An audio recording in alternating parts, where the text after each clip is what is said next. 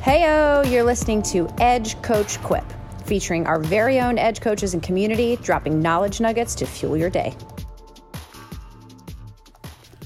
Hello, and welcome to episode 105 of Coach Quip. I'm Coach Robin. I'm Coach Chris. And today we're talking about running form cues. Perfect timing. This is mid-season of marathon. Not that there's never a bad time to focus on our form, actually. And that's true for everyone, right? Whether you're a beginner or a pro or just a fan, there are always going to be things that we can do to look for and improve. All of our bodies are different. I always say nobody is symmetrical, not one person. So there's not one way to have perfect running form, but that doesn't mean that we can't follow some general guidelines on how to tweak things, make them better, a little bit more efficient, a little bit more symmetrical. The best way to check your run form is by getting a biomechanical or run form analysis. What is that? Yes. Funny you should ask. We do those here. What it entails is effectively a coach looking at your form, usually recording you, and then suggesting some cues or changes, and then re-recording you to view those changes, maybe checking in with you 4 to 6 weeks after. The way that we roll is we get you on a treadmill. We don't tell you what we're looking for, but we have you run through your pace card. If you don't have a pace card, we help you come up with one. And we film you in slow-mo. It takes, you're really not running for any more than about a mile at a time. If you need to take breaks, you totally can. You bring in any shoes you normally run in. I like tighter, shorter, closer fitting clothing so we can see your lines. And then we get you off of that treadmill, kind of show you what we were looking for, give you a few tweaks, never more than like 2 to 4 because you get pretty flooded pretty easily. Mm-hmm. And then we get you back on, rerun you, show you the before and after, and then you get a big, beautiful write-up. And I think that's really nice to see people, people are able to see their strengths, their weaknesses, and then really where they can put those tweaks into their running. Yeah, and I think it's so important that you said that we don't tell them what we're looking for. So if you hear this episode and then want to come in for a run analysis, don't overthink it, because it's so important to just run naturally like you normally would without overthinking or trying to correct, because we really want to see you and how you run in your most original form. Like Coach Robin just said, that there's not just one way to run properly. If you look at a pro race, you could pick any distance of pro races, there will be all sorts of running form. Yeah. There are some runners who are the fastest of the fast that I look at as a coach and go, how? Yeah. How is it that possible that they can move so quickly? But each person's body is different. So one thing that we look for in those running analysis is a couple of mistakes, right? Things that people can correct. And so I'll tell you a couple of the common ones that we see, starting off with overstriding. So a lot of runners overstride in thinking that moving their leg out further in front of their body will help them get faster. And in theory, yes, extending your stride can help you gain some speed, but if you are landing with your foot out in front of your knee or in front of your body, you're essentially putting on the brakes. Here's me looking at my foot, not that you can see my foot, but you're essentially putting on the brakes every time that you step forward. You're stopping yourself as opposed to keeping that momentum moving forward. So we want to make sure that we're not striking too far out in front of our bodies. Another common mistake that we see is a really low cadence, and cadence is your amount of leg turnover. So we're going to have some paces that we do that are naturally going to be a little bit slower of a cadence for us. But if your cadence on the whole tends to lean towards a lower number, that is an area of improvement. We want to minimize that ground contact that we're having. Another common mistake is wasted energy. So wasting your energy by either vertical oscillation, which would be moving more up and down like a pogo stick as opposed to moving forward, or having a wild arm swing. So if people are moving their arms across their body, all of that is wasted energy. And one little nugget that always stuck with me from a vertical oscillation, and again, that's the pogo stick example, is if you have a ton of vertical oscillation, like an unnatural amount, you can run over the course of a marathon upwards of an extra 10K up and down. It does not help you to run up and down when you're trying to run 26.2 forward. So minimizing that is in everybody's best interest. Yeah, we don't want to be running an ultra if you were intending on running a marathon. But it proves you could.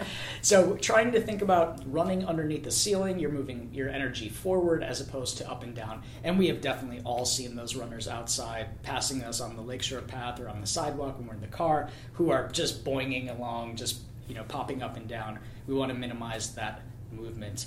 And then the final common error that we see in running is running too stiff.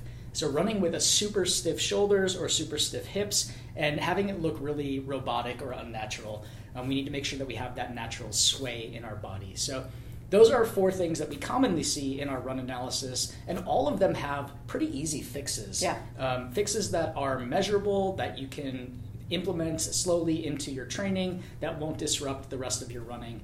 And that's the whole purpose of the run analysis, to help you improve your best run form that's right for your body.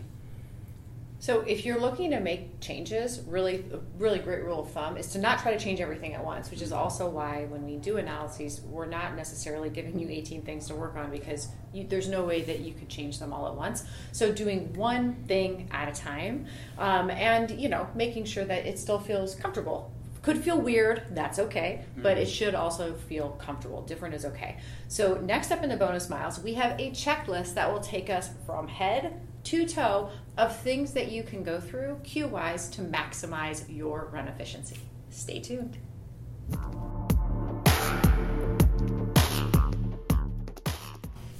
All right, bonus mile time. We're taking you head to toe run form cues. First up, as promised, your head. So when we're running, the weight differential of our head relative to our spine is actually pretty amazing. If you've heard me during any type of run analysis, you've heard me say this, it is the difference of a bowling ball to a toothpick. So when you are running, imagine that. So anytime we have inefficiencies in our head, we are really wreaking inefficiencies all the way through our body. And so we want to keep it pretty and stable and sturdy no matter what when it comes to our head. It is a big piece. That is so wild if you think about that, especially now with so many people having text neck or our forward posture from our constant hours seated or looking at our phones. When that doesn't just go away when we start our run. So the impact of that can be pretty severe on a person's body if they have that bad run form. And having awareness of it is one thing. The other thing, side note, is just strength training and making sure that we have the appropriate shoulder, upper back muscles, neck muscles that are able to keep everything drawn down and back so that we can have it in the right position. So cueing it is one thing, but having the proper strength in our upper bodies is quite another, which is why strength training is so important.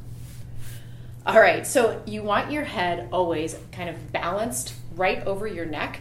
We don't want it pushed forward or held back. We can't tell you how many times, especially late in a marathon specifically, we will see people coming all the way out here trying to find some intensity, usually with some really big strain on their neck and jaw, or they are just collapsed down with it in front of their bodies.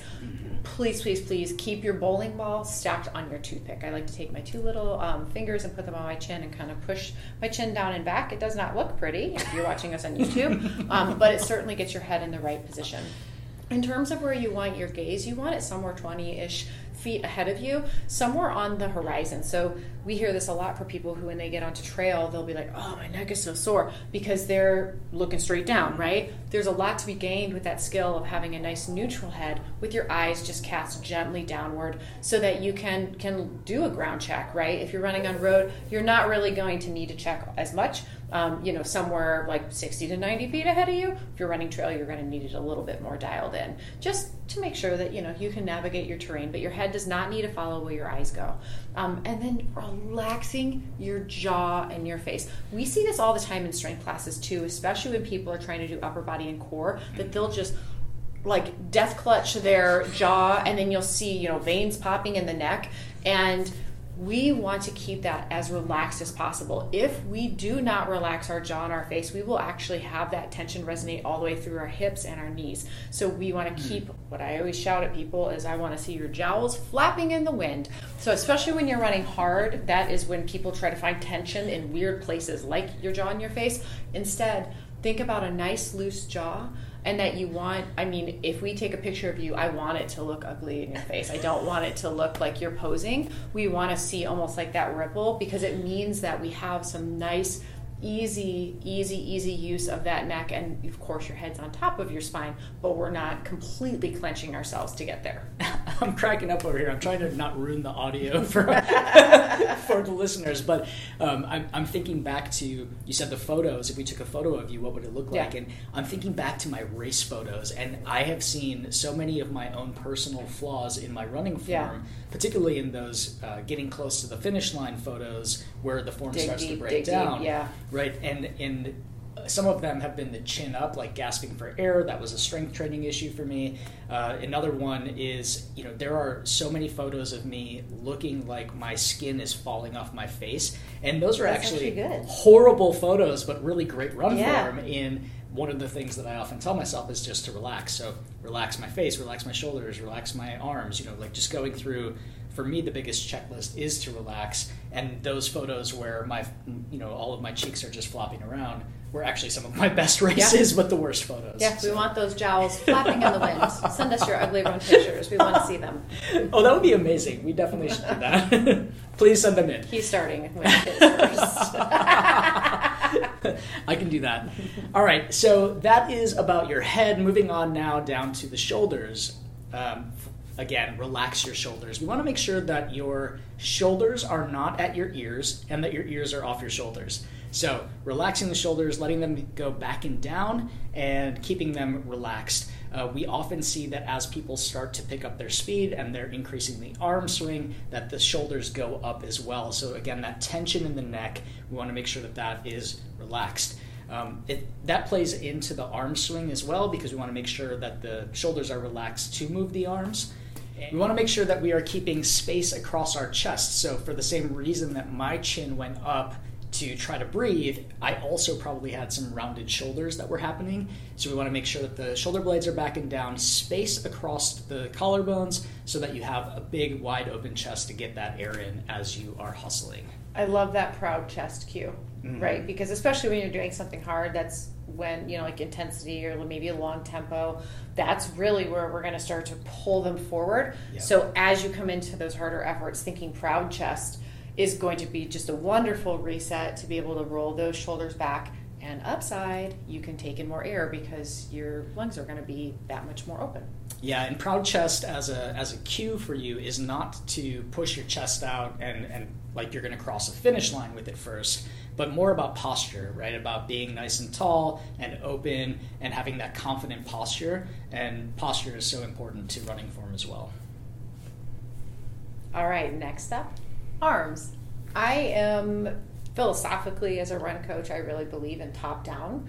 I think that what we're doing on our upper body is really dictating what our lower body does, and that we can make some pretty amazing changes to our lower body by being aware of what our upper body is doing, which is great because our arms are closer to our head. So we are able to effectuate change with our upper body a little bit easier than trying to message all the way down to our toes. Mm-hmm.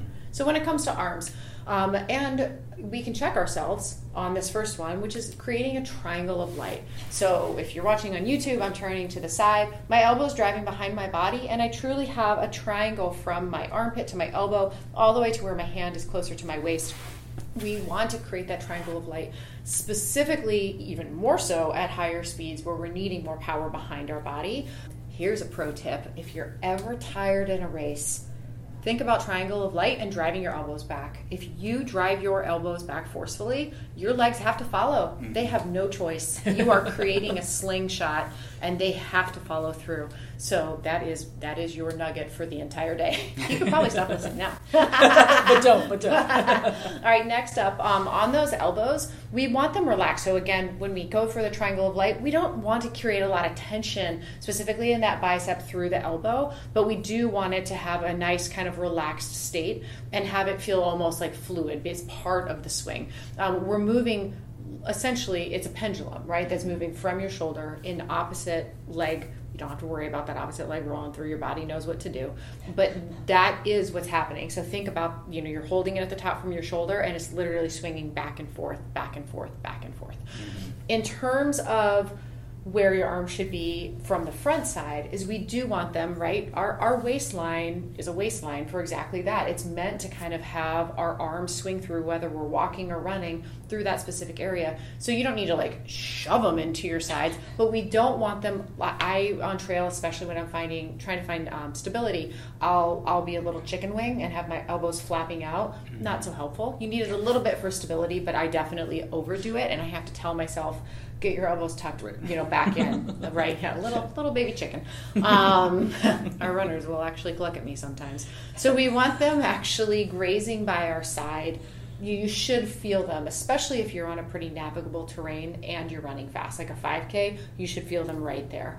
And really thinking about the fact that your arm swing is driving what's happening with your cadence, which we'll get to in a second, but we need your arms to dictate what the legs do from a turnover standpoint. So when in doubt, drop and drive. Yeah, I think hearing you do a run analysis where you told a runner to sync up their arms to the cadence instead of syncing up their feet kind of changed my perspective on that. It was such a helpful tip because oftentimes when we're thinking about picking up our cadence, we're thinking about matching our footfalls to that step, to try to increase our speed. But really, we drastically underestimate the amount of impact that the arms have on running. So also a tip for folks to do your strength training, because you might be thinking about running as a lower body exercise, but it is so much about being able to have those muscles in your back to keep that posture, your arms nice and strong. So total body workouts, strength training is where it's at. There's one tonight at 6 p.m. Okay, next up is your hands. So what do you do with your hands? We want to make sure our hands are relaxed. No little fists of death. We should not have white knuckles. We need to make sure that we are not clenching our fists and wasting energy here when we need the energy in the rest of our body. You had a potato chip trick. What is the potato chip trick? This is a great one to always think, because again, similar to what people do with their jaws, to your point, they'll a lot of times try to find some intensity in their fists and all the way through their wrists, and that, let me tell you, definitely goes all the way up to your shoulder. Yeah. So when you are pressing the pace or needing to focus on keeping something loose, thinking about holding a very thin Lay's, right? Not like a big chunky tortilla chip, but something very kind of fragile and thin in between your middle finger and your thumb, and that is really kind of the correct running hand. That's how much tension we should be applying. Not a lot. Keep the chip. Yeah, so a loose fist then depends, whatever is comfortable. But I've definitely seen runners, there are some gun runners. So is that a term? I like that. It's my term. I don't know if that's if you're listening to this, making the little gun with your hand, I definitely know that there are some like stiff-fingered runners. And we see that with sprinters, right? So sprinters will often open up their hands. I don't know if they think it's more aerodynamic or it's just you're so focused, but that's not the way we should be running any sort of 5K or longer effort. We want the relaxed hands, and then also where your hands fall. So we want to make sure that those fingernails are kind of scraping your waistband or scraping across the top of your hips as you are driving those hands back, and that will help cue you with the appropriate level of tension in your elbow as well to make sure that that arm is nice and relaxed and just skimming your side. Putting your chips in your pocket. Chips in your pocket. All right, next up is your pelvis, right? Moving down your body. Your pelvis is interesting because as you run, remember in the beginning part of this, in the quit part, we were talking about running stiff and how detrimental it can be. We really actually need your hips to be moving in a figure eight, right? Everything with running has quite a bit of swivel because think about what's happening. It's our opposite arm and leg hitting the ground one leg at a time with 2 to 3 times your body weight, and then having to slingshot forward to go to the next one. So we have to have a fair amount of swivel. So we want to try to keep those hips level and not forward too much. More importantly, not back too much. We see a lot of runners in that back seat, so that we can effectively move forward, right? Move forward with that nice little swivel. We don't need to have a huge arch in our low back. This is not to say to try to straighten it out, especially like with me, I'm pretty lordotic. I don't ever think like, oh, tuck my pelvis, but I do know that if I'm leaning too far back, I'm going to have way too much of an arch in my low back, which means I'm kind of braking every single time I'm taking a step. So we want to try to keep it nice and level with no crazy arch. And really, moving your hip from your pelvis is really, really important. That's where it is connected. So not leaning excessively forward or backward, but rather thinking good posture, right? And that's going to keep that pelvis nice and neutral, not tucked or tilted, but neutral.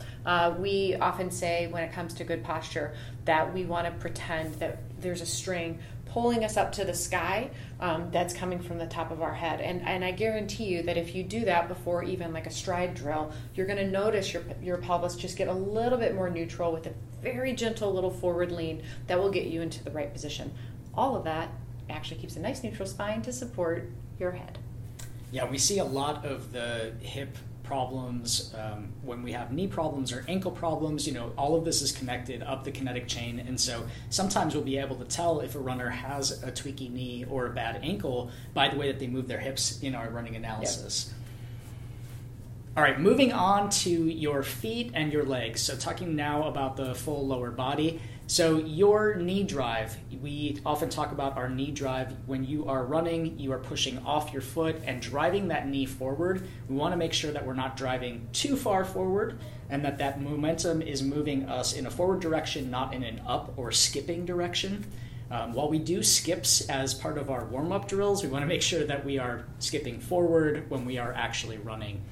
Our foot should land right underneath your knee, and then it should be slightly in front of your body or under your center of gravity.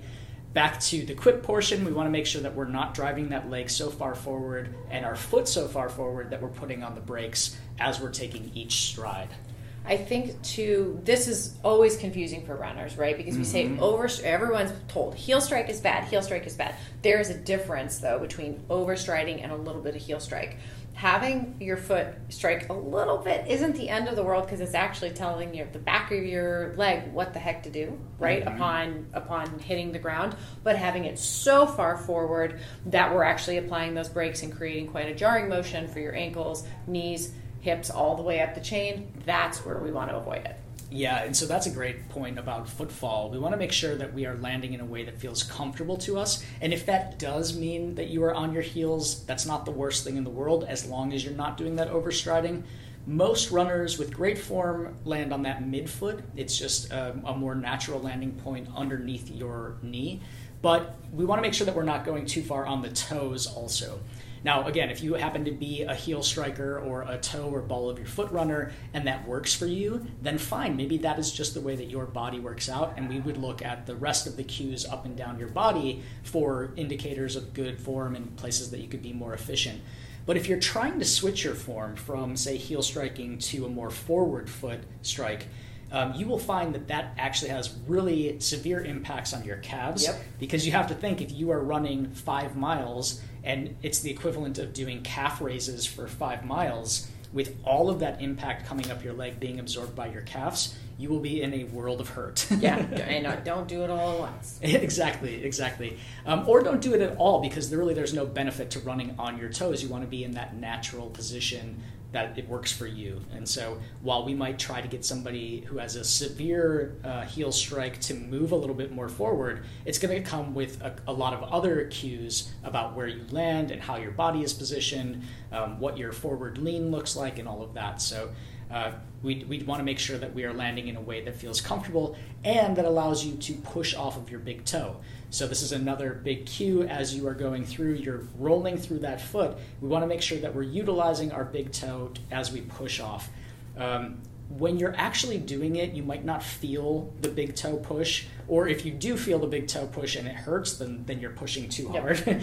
But it's more of a cue just to get you to use all of your toes and that snap of your foot as you are taking off in your stride. That big toe is responsible for 85% of your forward propulsion. Your big toe. That's crazy. It literally snaps the bottom of your foot into action so that so the rest of your body knows what to do as you're slingshotting forward. So to Coach Chris's point, making sure that you are able to adequately use your toes is super important. Also why things like toe yoga are so powerful, because we're able to isolate and drive. Mm-hmm. Google it. Maybe we'll do a toe yoga demonstration at some point. I love it. Okay, so we want to make sure that we're driving those knees, pushing off of that big toe, that our foot is landing in front of us slightly, but underneath our body and our center of gravity. And then a few more points about the legs would be just to make sure that we have hips that are mobile. And so again, back to the hips, it relates to our stride length. And so that's often one of the stretches that I probably give it to every single runner that we do an analysis for. We all, as runners, could use more hip mobility. So that's one area that will open up your stride without overstriding. And then making sure that we are limiting our ground contact time by keeping our cadence up. This is one that is easily changed, and we will do a future episode all about cadence coming up soon. But for now, we want to think about just keeping that turnover going. And we know when our form is breaking apart, or if we are getting really tired because we start to feel plotting. Yes, that we are doing that sort of Ironman shuffle more than we're doing a run. And so thinking about that cadence and that turnover can be helpful in improving your run form. All right, so to highlight, there's no one right way to run, but you can use cues to optimize your form.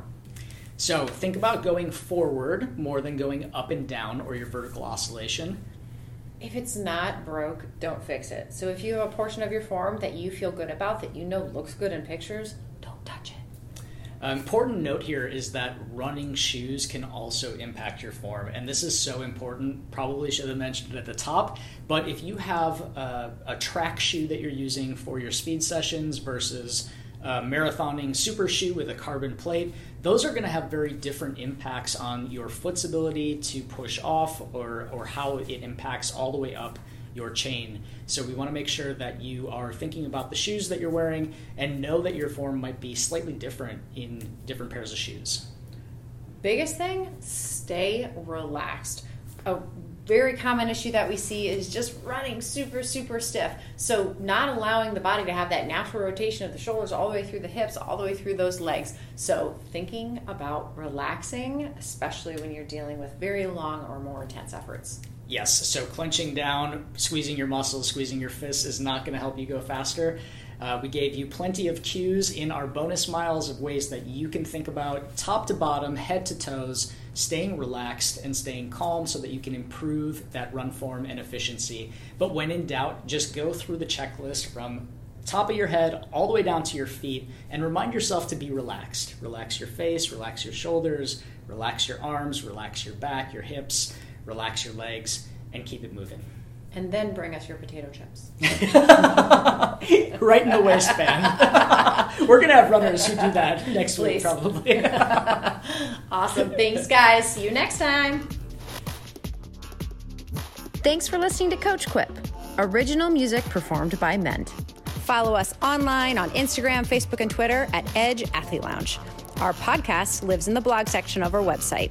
Don't forget to subscribe, rate, and review this podcast, and you can check out the show notes for additional ways to contact us. Ready, set, onward we go.